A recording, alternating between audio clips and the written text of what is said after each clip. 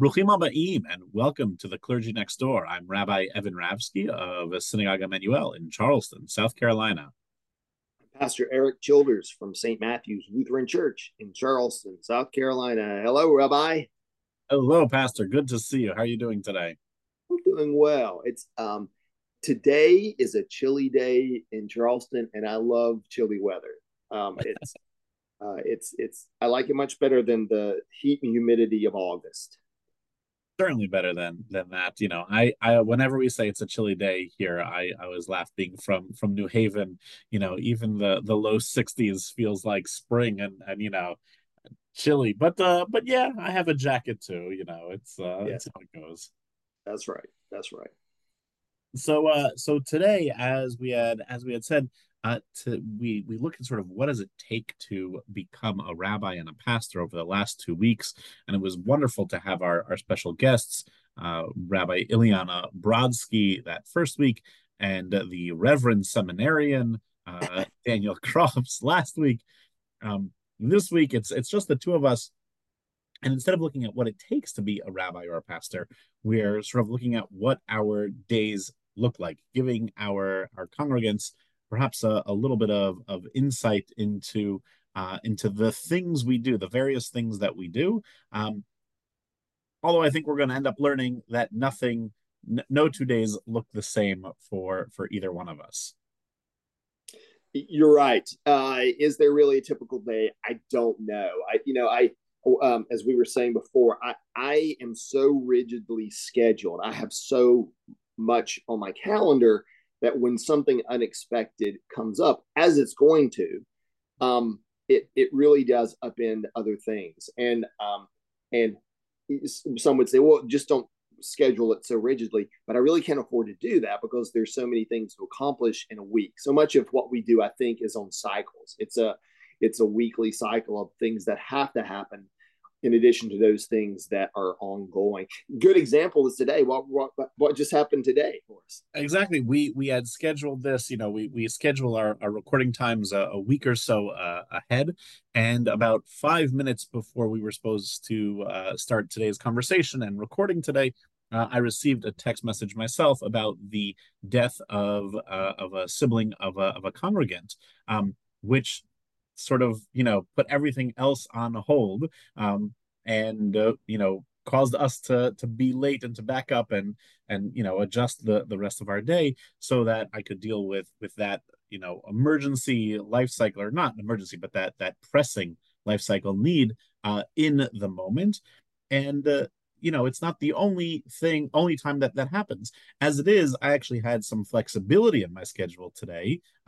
And we're recording at a time when normally I'm teaching over at the Hebrew Day School, but because of something going on in their calendar at their school, I didn't have to teach today. So I happened to have this time slot free to record, which was the plan last week, and then that got bumped by the fact that we had this death. So I think if anything, I want our congregants to walk away with is, both of us have our schedules and our calendars and our plans of today I'm going to accomplish, A through F on my to-do list. And then all of a sudden you're working on, two, right? Now it's the alphabet, right? You're working on number two instead of, A through F because of the things that come up in our day. Yes, yes. And in addition to the scheduled events that we have, which I think we can talk about in a second, the other part that's difficult is the emotional, um, uh, I guess, I don't want to say baggage because that makes it sound like it's a burden, but burden might be better actually. The emotional burden, honestly, to do this work, because in addition to that, we do literally have to deal with life and death issues, and we deal with parishioners, with congregants who some are sources of joy and light, and others,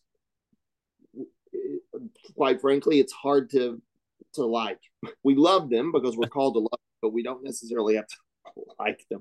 But they're people you have to sort of be with and minister to. So it's that emotion, it's the emotion, the stress of trying to meet deadlines and as we've talked about in some of the weeks before, the organization, the church's organization. You're the CEO. I'm the CEO of our group, and these aren't the greatest days for houses of worship. They're not. People aren't banging our doors down to come in. So we're thinking of how do we prepare today so we'll be here tomorrow. So there's those stressful issues as well. And not everyone always agrees on what do we do today to prepare for tomorrow, right? There's always that conflict in there as well because you and I, although we each have our boards or our councils or whatever leadership structure that we have, I like to say that I've got about 360 households that are my bosses, right? Everyone wants a little bit something different. I think it's one of the things that you have to be resigned to when you take this job is that if you can please 80% of the congregation at a single time, you're doing a great job, right? But you're never going to please 100% of the people 100% of the time. If you're doing that, you're not being true to yourself or to the tenets of what you believe or planning well for the future. Occasionally, someone's gonna, or not occasionally, always someone is gonna be upset.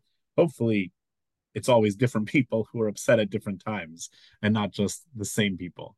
Um, but you were talking, Pastor, sorry, about the emotional baggage. So the thing that always comes to my mind, which my wife is often surprised by because it's happened to me a few times, but where I will have to have like a funeral in the morning, and then in the afternoon I'm going to a bris for a baby boy.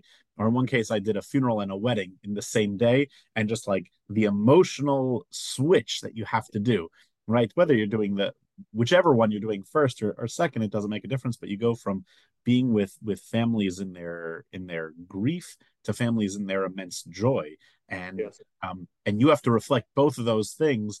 And you maybe have the 20 minutes it takes you to drive from the cemetery to the wedding venue to switch your own mood or switch Yes. your own emotional frame.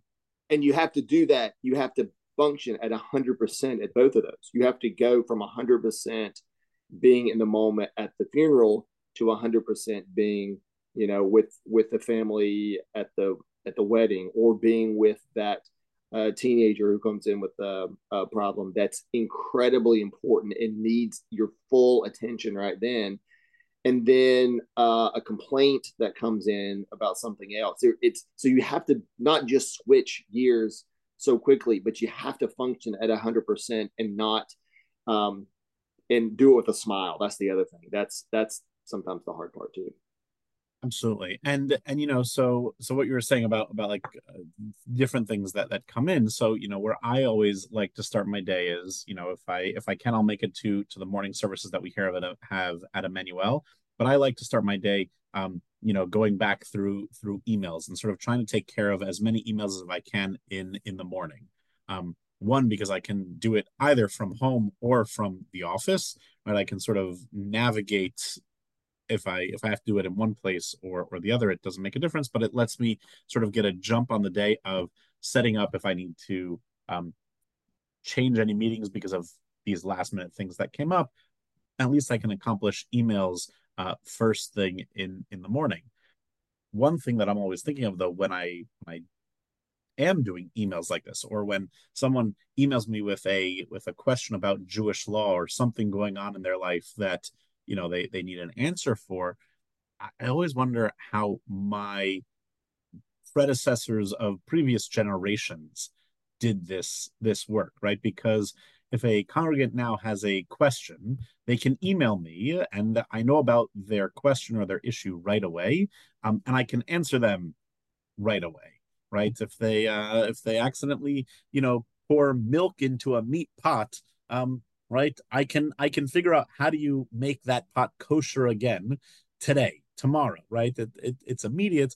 Whereas like rabbis, you know 3 4 generations ago, right, it was all handwritten. There was no such thing as email, right? I mean, maybe a phone call, but but it was all sort of done by like that snail mail, that very slow process of, that pot was out of commission for 2 weeks. And maybe it was a little less stressful for the rabbis and the pastors back then, because not everything felt as pressing, because in the meeting we've been recording, only for a little bit, and I've already gotten 5 emails in the time that we've been sitting here. My watch and my phone keep buzzing, right? Because I've gotten 5 emails in the time that we've been sitting here, and already I know that we had to delay this, and already I'm behind on my next thing. I, you know what you said earlier about making 80% happy, satisfying 80%. One of the things that I learned, and this was a real learning experience for me, because I growing up, I was a people pleaser. Right? It was so important for me to do that. I had to drop that really quickly, especially before, when I was at other congregations, but particularly at St. Matthew's. I genuinely cannot worry whether people like me or not. What I have to do is, as a leader, is think about what my task and what my call is. It's to preach the gospel. It is to administer the sacraments. It is to teach via the Lutheran confessions that I've learned and been prepared for, and these other things that come about with the worship and worship preparation, education, with our caring for one another, for our going out into the world to serve. Those fall in after that. And I have to treat everybody the same. And that's been really difficult at St. Matthew's before, because so often I do make decisions that people don't like. There's a quote that hangs above my desk in my office, and it's an old leadership quote, and it goes, leadership is disappointing your own people at a rate they can absorb. And I think that's what it is. I mean, I can't there. I know I have so much capital that I can spend, and that might mean preaching a sermon that's really difficult one week that people may not like, making them sort of provoking them, poking them a bit, and then lay off a bit, so that you can let that regain some capital with other. But I can't worry about making people happy. I have to do my job, and if I've done it right, then they not every people may not necessarily like me, but that's not really our job. I think it is to lead us, lead our community in a really difficult world these days. In a really difficult world, and a world that changes really fast as Yeah. well, right? Is that the things we've had to navigate, alone in the last few years. Maybe it's just because it is, and things always change in every generation. But between coming from the pandemic, and in the Jewish world right now, there was already a rise in anti-Semitism in America that we were fighting before the events of October 7th, which have only exacerbated the amount of anti-Semitic rhetoric, anti-Israel rhetoric that's going on in this country, and how it's been highlighted. And now it's not even the country; now it's the world. It again, it feels like, because we have those 24-hour news cycles and the email and the instant communication, that the weight of it becomes much heavier. And the ease of access, right? I'm confident that I'm much that you and I are much more accessible to our congregants than the predecessors of 2 or 3 generations ago, right? Whether it's just calling up the church or the synagogue and saying, can I speak to the pastor or the rabbi, or being able to, anyone be able to drive up and just, come in and say, do you have a moment? We often joke in my house that my day ends, particularly today, like my day will end with our evening services, which are short, maybe 20-25 minutes of prayer. And I can tell my wife I'll be home at 6 o'clock, until someone comes up and says, Rabbi, do you have a minute? right? And I can send that to my wife, and she knows that that means that I'll be home somewhere within the next hour, Yes. because it's never, Rabbi, do you have a minute, right? It's always a longer conversation where you need to sit down and discuss matters of the heart and spirit, and they're wonderful, beautiful conversations. I love them, but again, that sort of where we started this idea is that how it adjusts everything else that is to come. It's never just a moment when we deal with people. It always tends to be a much longer discussion, which is good and sacred and holy, right? Don't get me wrong about that. But if we haven't built it into our schedules, then it Yes. jams everything up, right? Then it makes the rest of the day, hectic, or the rest of the week, playing catch up more than anything. So let's talk about schedule and think about the specific things we do each week. That I'm not sure there really is a typical day, but there's definitely a list of to dos, tasks that have to happen every week and every month and every quarter and every year. I mean, and so we organize our ministries by worship, education, service, care. Koinonia. Koinonia is a Greek word for sacred fellowship, sacred community, and then governance. And then underneath all of those is all of this other kind of work to do. Worship, we can start there. Worship doesn't just happen. There's a lot of planning, and luckily there are we have a lot of team members, both staff and parishioners, congregants who put so much of their heart and their energy into preparing worship, from song to preparing the altar to maintaining the building. Um, but one of those is every week, a kind of the constant, unless you have others to help you. You've got sermon every week. You have the worship. There's always that each weekend. For me, it depends upon the text, but sometimes sermons take as many as 10 to 15 hours a week for me. As I've done this for longer, it sometimes it's not that much. It's more like 4 to 5 hours. But it really depends upon the text. It depends upon if I preached about this before, and I have a core kind of outline that I can look at. What I found most recently is I don't like my previous sermons, or it's not applicable now, so I have to start from scratch. So that's one. I mean, that's, you have that as well as is the preparing a sermon, preparing a homily. Yeah. So, I mean, I have a so for us, setting up for a service takes place sort of weeks in advance, because the at the heart of our service on Saturdays is the reading of the Torah. Um, and there's, depending on the week, I will read pieces of it or all of it, but we try to get congregants involved in reading those, and so it takes the average congregant a couple of weeks to prepare. So I actually have an Excel document, that's an open Excel document that I actually have to update now for the next quarter, where people can go onto that Excel document and sign up for a Torah reading that is a month or 2 months down the road, so that they have time to prepare and to learn it, to be able to chant it in services. Our service leaders, we have the same sort of leaders, and so they'll either sign up to lead a service on Saturday. If I need, I can call anyone up in a pinch and sort of ask, are you going to be here this Shabbat? uh, can you lead this service?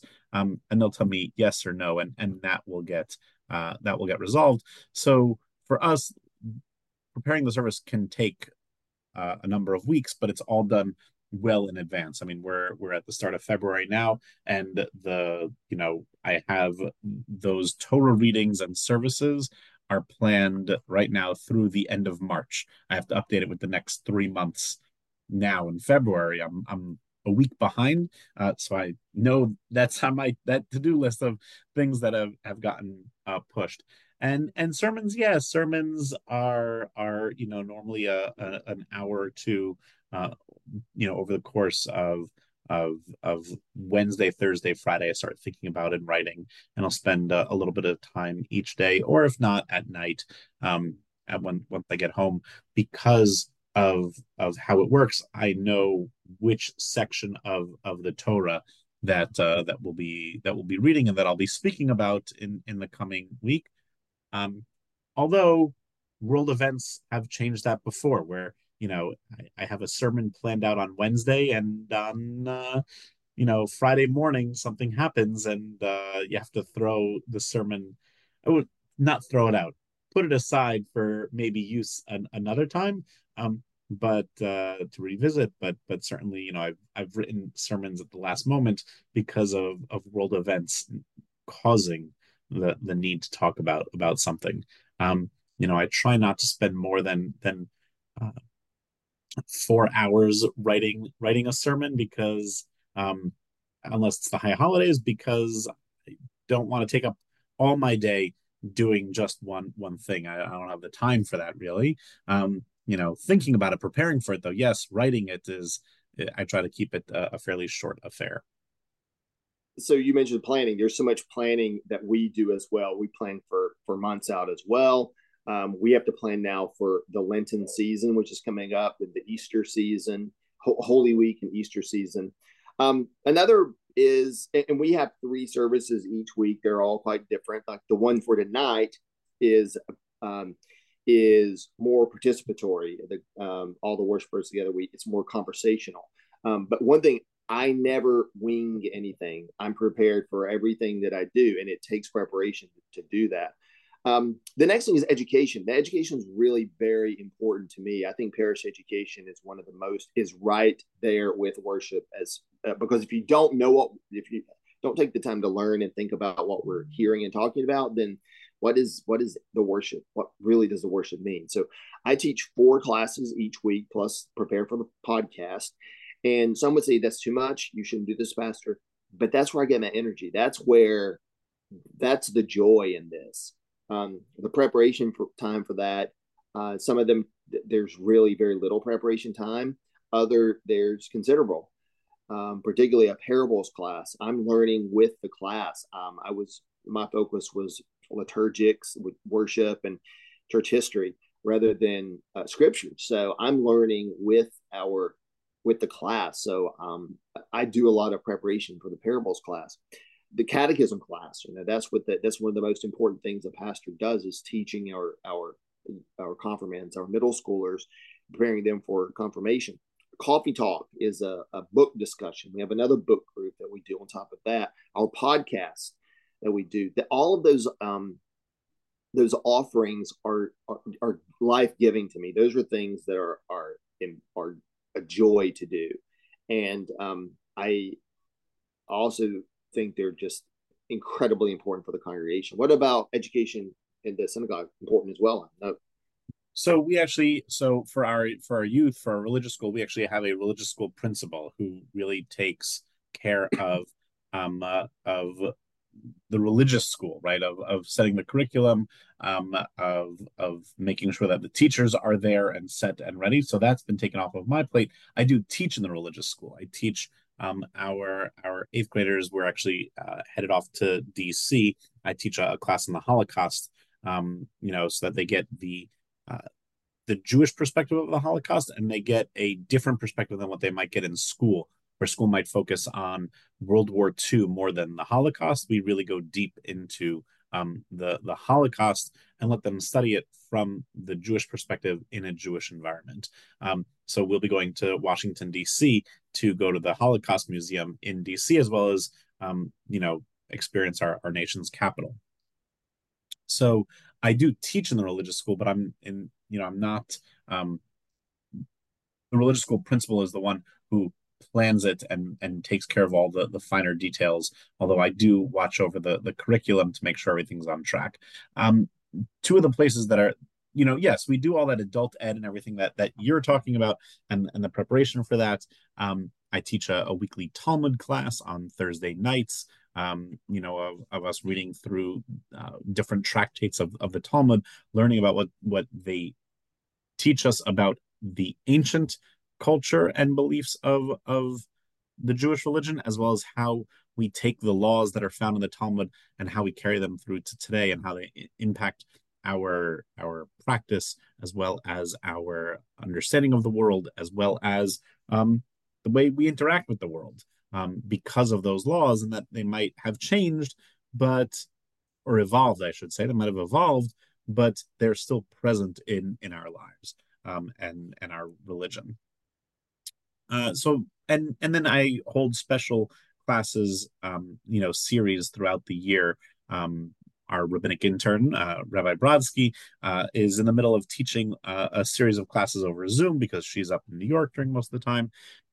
Two places that we didn't mention is one, as I said, I teach one class a week over at the day school, so it actually lets me teach outside the building, and I teach kids that go to other synagogues, and they get exposed to a conservative rabbi, a conservative point of view, which is a really beautiful aspect of me being able to teach there, as well as the fact that the other rabbis in the community all teach there. And so the students and the children are exposed to all the streams of Judaism and all the different rabbis that we have in our community. And then lastly, one of my favorite classes of the week, I teach on Wednesdays. I teach two different conversion classes. I was teaching one, and then we had this other group of about 8 people who were looking for it, and so I started a second class. And So right now, I teach two different classes that are geared towards the participants converting to Judaism on Wednesday. And so Wednesdays actually tend to be very heavy in education for me because I'll teach at the day school, then I'll come back, go right into a conversion class, have evening services, and then go right into my next conversion class.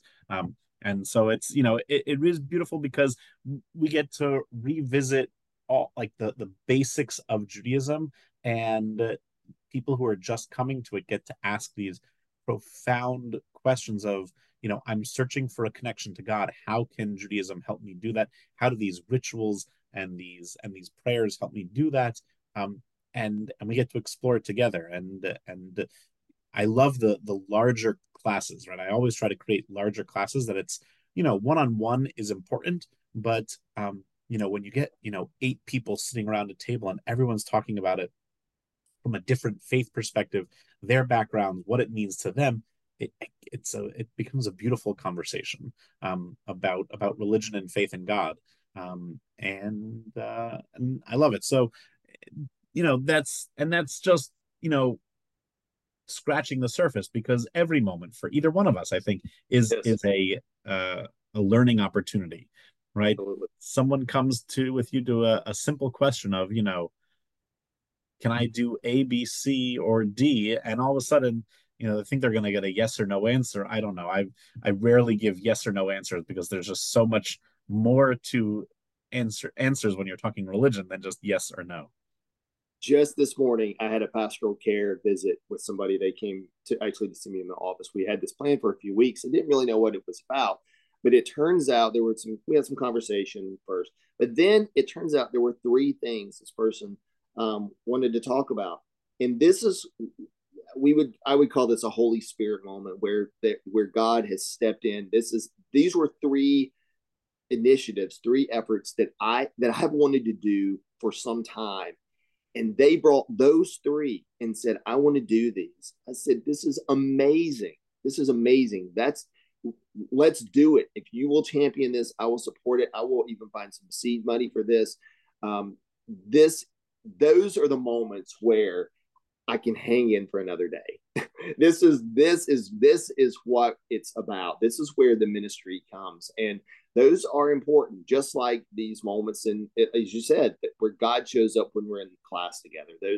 Those when the parishioners, you realize they are listening to what we're saying. They are paying attention to what we're trying to do here as a sacred organization. And this is sort of this is meaning something to them. We're trying to find these ideas of meaning and renewal this year. We're trying to find meaning. What does all this mean to us, and how does it renew us? The next thing is service. We do a lot of after we have our our worship together, we are sent into the world to be the church. And that we live that out in different ways. One is through, we call it SWAN, sharing with the neighbor. It helps people with emergency rental and utilities to keep them out of homelessness. We have a Red Wagon Pantry, which is emergency food. We have partnership with, it's called Charleston Hope, a local elementary school. We have Backpack Buddies, which is an emergency weekend food ministry for, excuse me, middle schoolers. We have a longstanding ESL, English as a Second Language ministry. We have Cradle Closet, which is emergency nursery needs. We have CAJM, which is Charleston Area Justice Ministry. A team is working on that. We have Circle of Welcome, in which we welcome refugees into the country. That's just a part of it as well. But this is the kind of the so what of why we're here. But while others do that, there is still support that staff has to give all of these efforts to make sure they're continuing to happen. What about, I know service is important. We talked a bit about that in the synagogue as Yeah, well. we've talked about that, and and I have my Tikkun Olam committee that takes care of it. I think where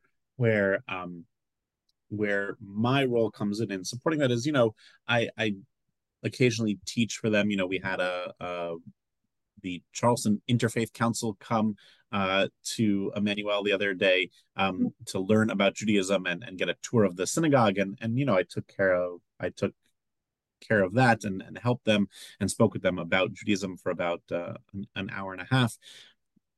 I think when it comes to all these other things, we don't necessarily divide them up into different ministries as they're called in Christianity. It just sort of falls under the umbrella of our programming. And so one of the things that I've tried to do, which is again is like the behind the scenes work, right? Of like what am I doing with my time. One of the things that we did last year was that for the first time at the high holidays, we put out a program guide, which we had gone through the entire year and tried to plan out as much of the programming as we could. Right. So for every holiday, we had programs created. I went to all of our different auxiliary groups, our men's club, our sisterhood, the Tikkun Olam, the youth, uh, more and more, and tried to get their calendars of what programs are they doing, when are they doing them, what are the descriptions of them, and put it all together into one big program book, so that when people came to the high holidays, we had this book to say, here's what we're doing in the coming year. And it's been a great marketing material as well, because whenever someone comes in and asks, what's happening at the synagogue, I can sort of just hand them this program book. We occasionally update it as things change, because we started planning back in June of 2023 for April of 2024, and so obviously things change. Whether it's a program or the timing of it just has to be adjusted a little bit. But so it's a current document. But there's that. So it helped me in the sense that I was a year ahead of my programming now. Right, I already know what's happening. So we know we're having our annual fundraiser barbecue on March 10th. So my administrative director and I can plan the barbecue, or what needs to happen in order to plan this barbecue. Right, we can get in contact with the heads of the various committees, people who help run the barbecue, who help run the silent auction that we do as a fundraiser. The people who prepare the meat, right? Who cook the brisket, or smoke the brisket, I should say, or the chicken, or the vegetarian stuff, all of it. I'm obviously giving an ad for the barbecue here. The But we're able to sort of be weeks ahead in planning of it, because we know it's already happening, and at the same time, we're already planning next year's events. Right, so we're writing down, as we have these ideas, we write down, what do we want the themes of next year to be, what programs do we want to run, and we can be way ahead of the programming, so that we're not thinking of it at the last minute. right? So like you said earlier, right? So we're not winging it like, oh my goodness, there's a holiday coming up in 3 weeks. What are we doing for it? We already thought about it a year ago of Yes. what are we doing for this, and now we just need to bring it into reality and make it happen. And so there's a little bit of time of my day is spent with that, right? Of still looking forward on the calendar, looking forward 3 4 weeks of what's happening and what do we need to do to prepare for it, as well as looking a year ahead and saying, okay, this is what we're doing for you know the next big holidays, Purim, right? The story of Esther. This is what we're doing for Purim this year. What are we doing for Purim next year also? And getting a jump on it and making sure it's written down so that over the summer, when I go to put the next program booklet together, we already have all that information. We I mean, you're raising all these other issues that we that have even beyond kind of the basic. The next basic I was going to mention was care. I mean, our pastoral care, our clergy, our rabbinical care. We have all other care ministries, like we call it Stephen ministry, where it's one on one.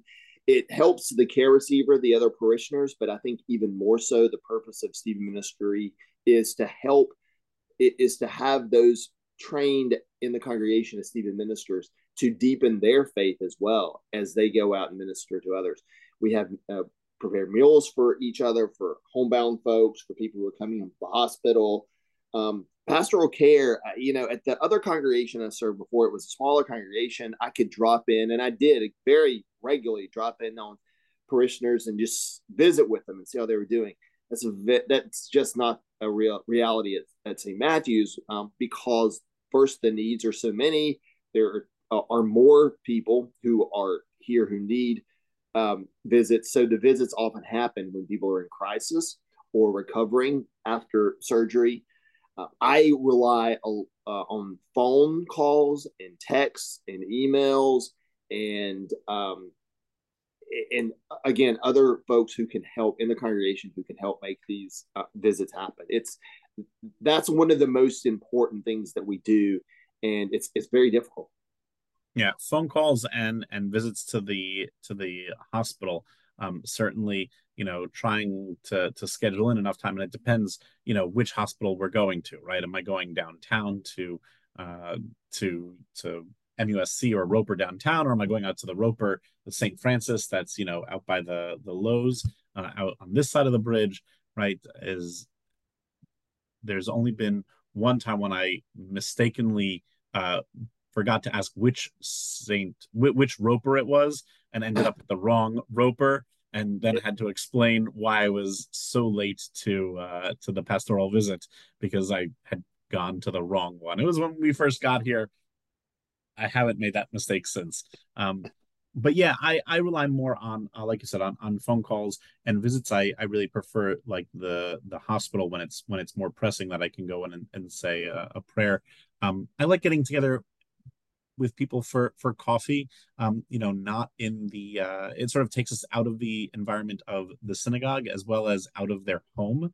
Unless they aren't able to get home to get out of their home. I like sort of the neutral space of we get to go out and do something together, that doesn't feel overly synagogue and doesn't feel overly homebound. But more than anything, I like you said, I rely on phone calls when I know that someone isn't doing well. I will say I'm not a big fan of texts. It's sort of my last go to. A lot of times people will text me to let me know something happens, and I'll respond with that phone call. As you know, I'm sure that just so much gets lost over Oh, text. Um, oh, and absolutely. It's definitely it's definitely imperfect, and so it's sort of the if they're not answering the phone, then I'll go to text as the last thing, but I'll try not to rely on that as much as I do the phone calls. yes. Um, Koinonia is another. That's that's our sacred community, our time together, and we really are a social congregation. But these events take a lot of time to plan and to attend. I try to attend as many of these events as I can, and that's what it means to be, together in this community. And just as you've shared with us for so many times, how important mealtime is, and these um, time together as a congregation is very important. Very important.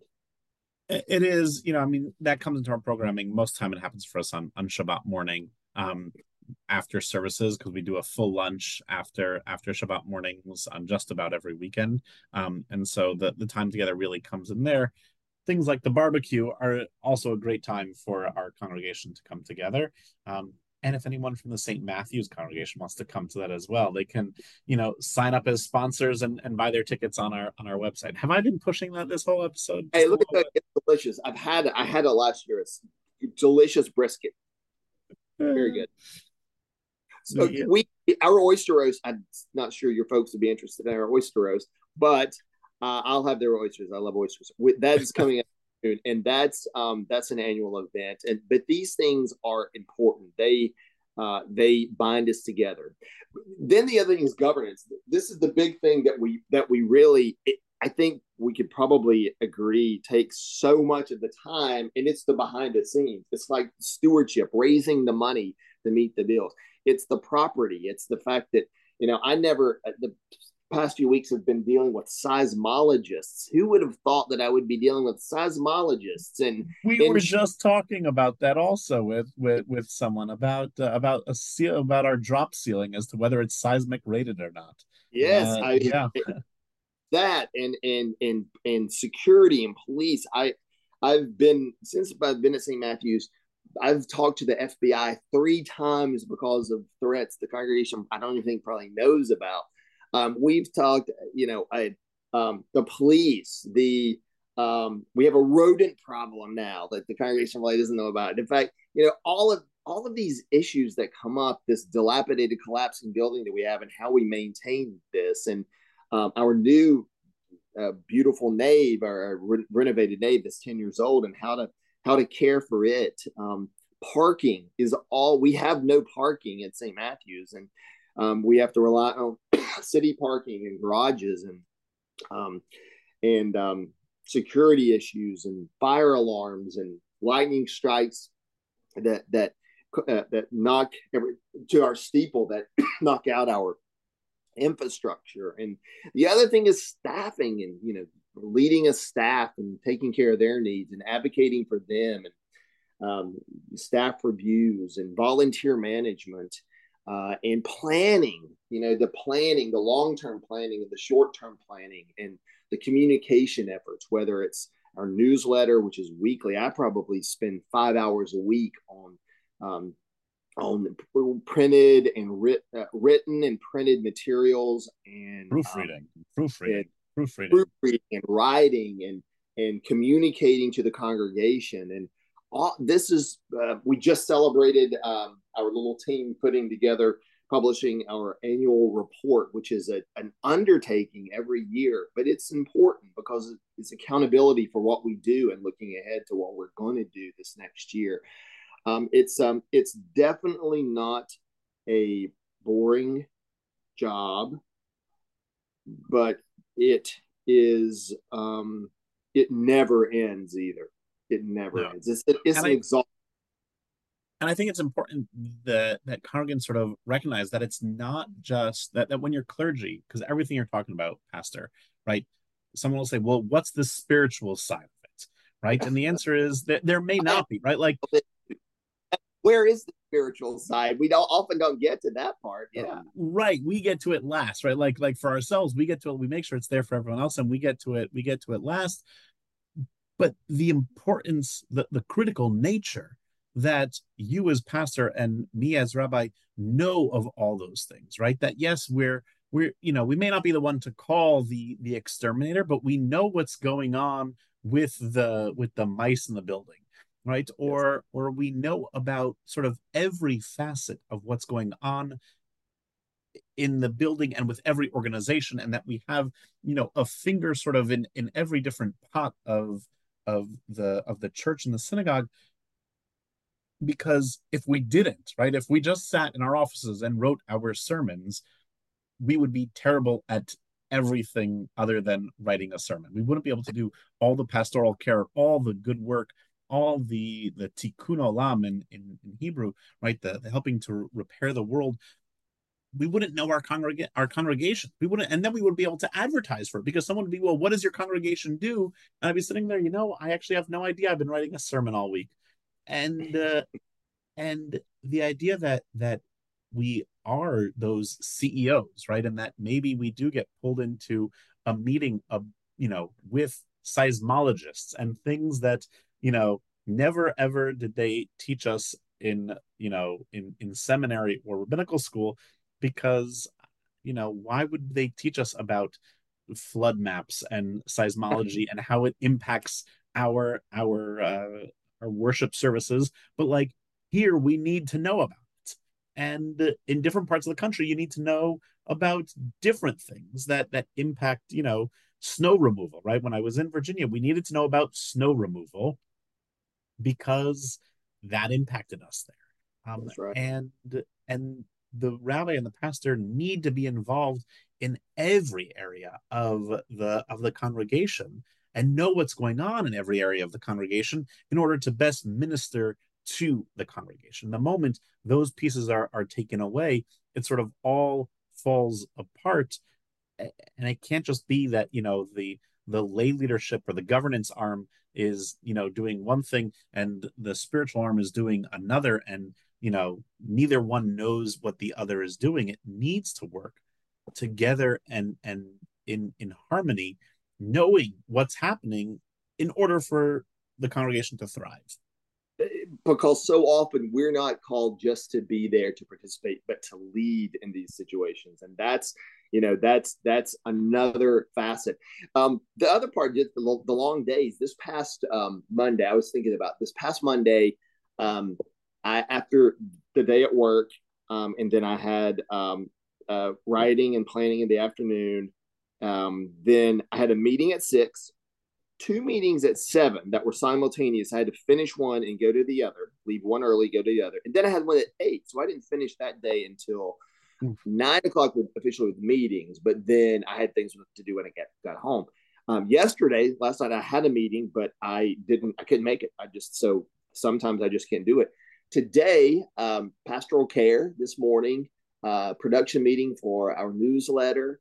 We had a appreciation lunch, our podcast. After, I've got to cook for dinner for our congregational dinner tonight, because I think it's important for me to, if I'm asking people to do it, I've got to participate myself sometimes.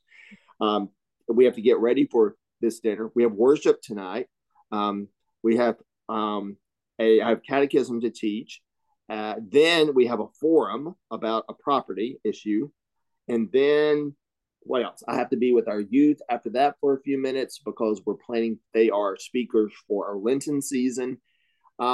So that will go until at least 9 o'clock again tonight. So, and again, this is a week I haven't even yet gotten to sermon. So often my sermon, and this was something I always, hated to do, is wait until the end of the week. But often I don't even get to begin my sermon until Friday. Yeah. And that's the day off. So, we talk right. about It tends to be for me too. My day off is Monday, so that's when I try not to schedule yeah. those events.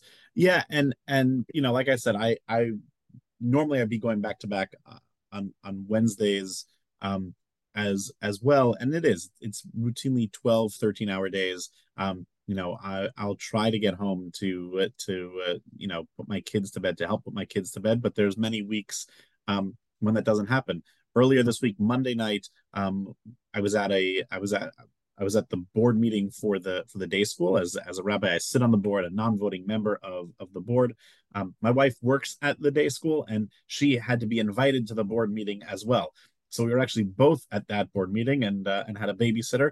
And then tonight, again, we're both out. She's doing an event with our sisterhood called Fill the Freezer, where they make kugels and other foods that help fill freezers and then obviously freeze it. but she's doing that tonight during one of my conversion classes. So again, we're both out tonight doing stuff for the synagogue. Tomorrow night I won't be home either because I have my Talmud class starting at 6:30 until about 7:30, 7:45. And then again, by the time all that is done, right, I then have to end my day the way I began it, which is with emails, because all those things during those meetings, I'm obviously not paying attention to the phone and the emails, and I don't want to have double it when I start the next day. You got to take care of it. So, and again, keeping count here, right?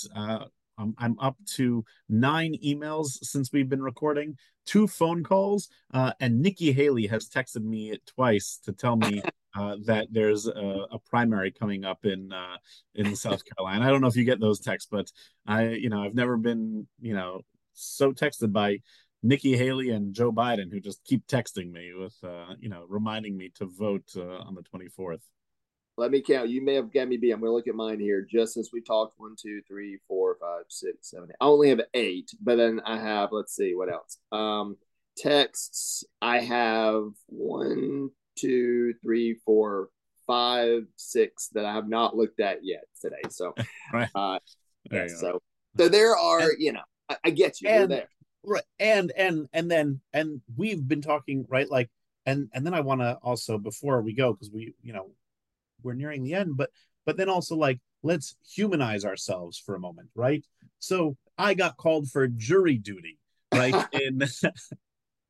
Right. So thankfully I have about a month. It's March 19th I've been called in, right? But obviously I have to go fulfill my civic duty, but I had to cancel everything, I already blocked out that day of, like, leave me alone. We happen to have a board meeting that night, and I'm trying to figure out, will I make it back for the board meeting or not? But like, there's that, and then there's being home for my kids, to put them to bed, to have dinner with them, to help with homework. When there's a school play or a field trip, is there a way that I can be there for them, and get the other stuff that needs to be done, of finding time to be able to do that, because it is a 24-hour job that you and I have. But it is. We also have other jobs that we need to be there for, and can't really be here 24 hours. And the terrible part of that, I will add to this, Rabbi. I hope you're not this case, but it is certainly the case with me. The people who pay the bill for me is my family, because at the end of the day, I don't have anything left to give them, and I'm very limited in what I can give emotionally. I'm spent, and the part that if I thought about it enough, would really probably would disappoint me or anger me, is, besides the part about the family, is the fact that what we do at synagogue and church is never going to be enough. That's the other part. It's never going to be enough to sort of move things. It's never going to be enough for some of the cave people, the citizens against virtually everything. So you have to find the hopeful parts, the lend on the help. There's something that keeps us coming back to this. First, somebody's got to do it.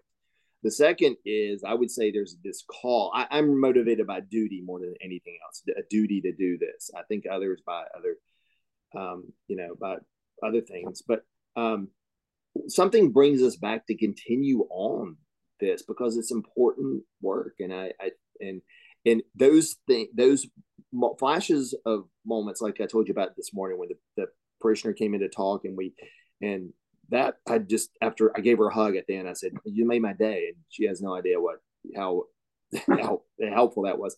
Another, you hear Charles barking. Charles is my little dog. Charles is therapy too. It's those moments that people, the notes that people say, and I know that many are so appreciative, because it does mean something in their lives. What we're doing does mean something, and I hold on to that. Absolutely. And for all the chaos and unpredictability of it, right? And I think more than anything, that's where I pay with my family, is my wife knows that my schedule is unpredictable, and it can frustrate us that I sort of almost refuse to make plans, a week in advance, because I know that if I make plans a week in advance, right, like, I know something's going to happen, whether it's a life cycle event or whatever. I'm always reticent to do it because I never trust my own schedule to allow me to have that time. Um, and I, that's sort of where I fit with the unpredictability of my schedule and will I be there or won't I be able to be there? Um, which can be sad and frustrating for my family. Because there's expectations and then I have to uh, not live up to them because I'm doing other work to support and help other people, which is also sacred and holy and important. And I'm obviously willing to give it up because I do love what I do. And more than anything, for as much for all the chaos that our schedules and our days can bring, whether it is the dealing with congregants for the good, for the challenging, whether it is lightning struck the building and we've got no power, whether it's finding a grant to write because I want to do a specific program or whatever it is. It's the reason I chose the pulpit, right? I've talked about my history that I wanted to do education and be like the head of a school, and a mentor showed me how wonderful the pulpit could be and how diverse the pulpit could be. And I'm here because I choose to be here, right? In Yeah. in the pulpit. There's other paths my rabbinate could take, but I do love the breadth of what we are able to do in a single day, in a single week, and to step into all those different roles. And those also tend to be like my best days, right? Where I come home and I stop and I look back and I'm like, wow, today I did I did an unveiling, right? When we unveiled the headstone, right? I did an unveiling. I taught children in religious school. I had a pastoral conversation with someone in the hospital. I talked to a to a parent about planning their kids' b'nai mitzvah. And I happened to chat with a friend for 5 minutes about whatever the football game. Like just when you sit back and you look and like, wow, I accomplished a tremendous thing across the board in so many different areas. Like I love those days, right? The more than anything. Then yes, good. I gave a great sermon. Fine, good. That is important. But like the breadth of what we get to do is just wonderful. Amen. I couldn't agree more. That's the hopeful thing. I would just end by saying I don't think I chose this job. This job chose me, because I think if I were in my right mind, I never would have done this. If I knew what was the end, I would never would have chosen. So in all seriousness, but like you said, it is that it is those days when you realize the privilege of the job that that is energizing and keeps me going as well. Good topic. I hope our listeners understand, and this is just a glimpse of what's behind the curtain.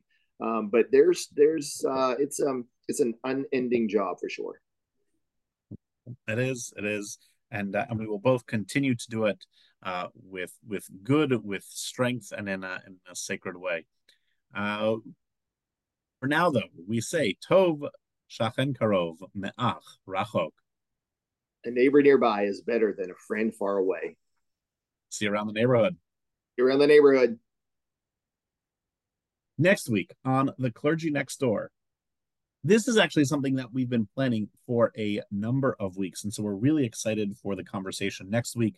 Back in December, I was on the Joint Air Force Base, Joint Charleston Base, and I met Father Zach Nash, who's one of the chaplains over at the base, and was talking to him about this podcast because the pastor and I had wanted to do an episode about faith and service, right? That is serving one's country, military service. And so we are excited that Father Nash was able to get all the different clearances that he needed to be able to get as a military representative to come speak with us. And so next week, we will be talking about faith and service and what it is like to be religious in the military. I have some interest in this. When I first started, that was actually my interest. It was military chaplaincy. So I'm very eager to hear what he has to say.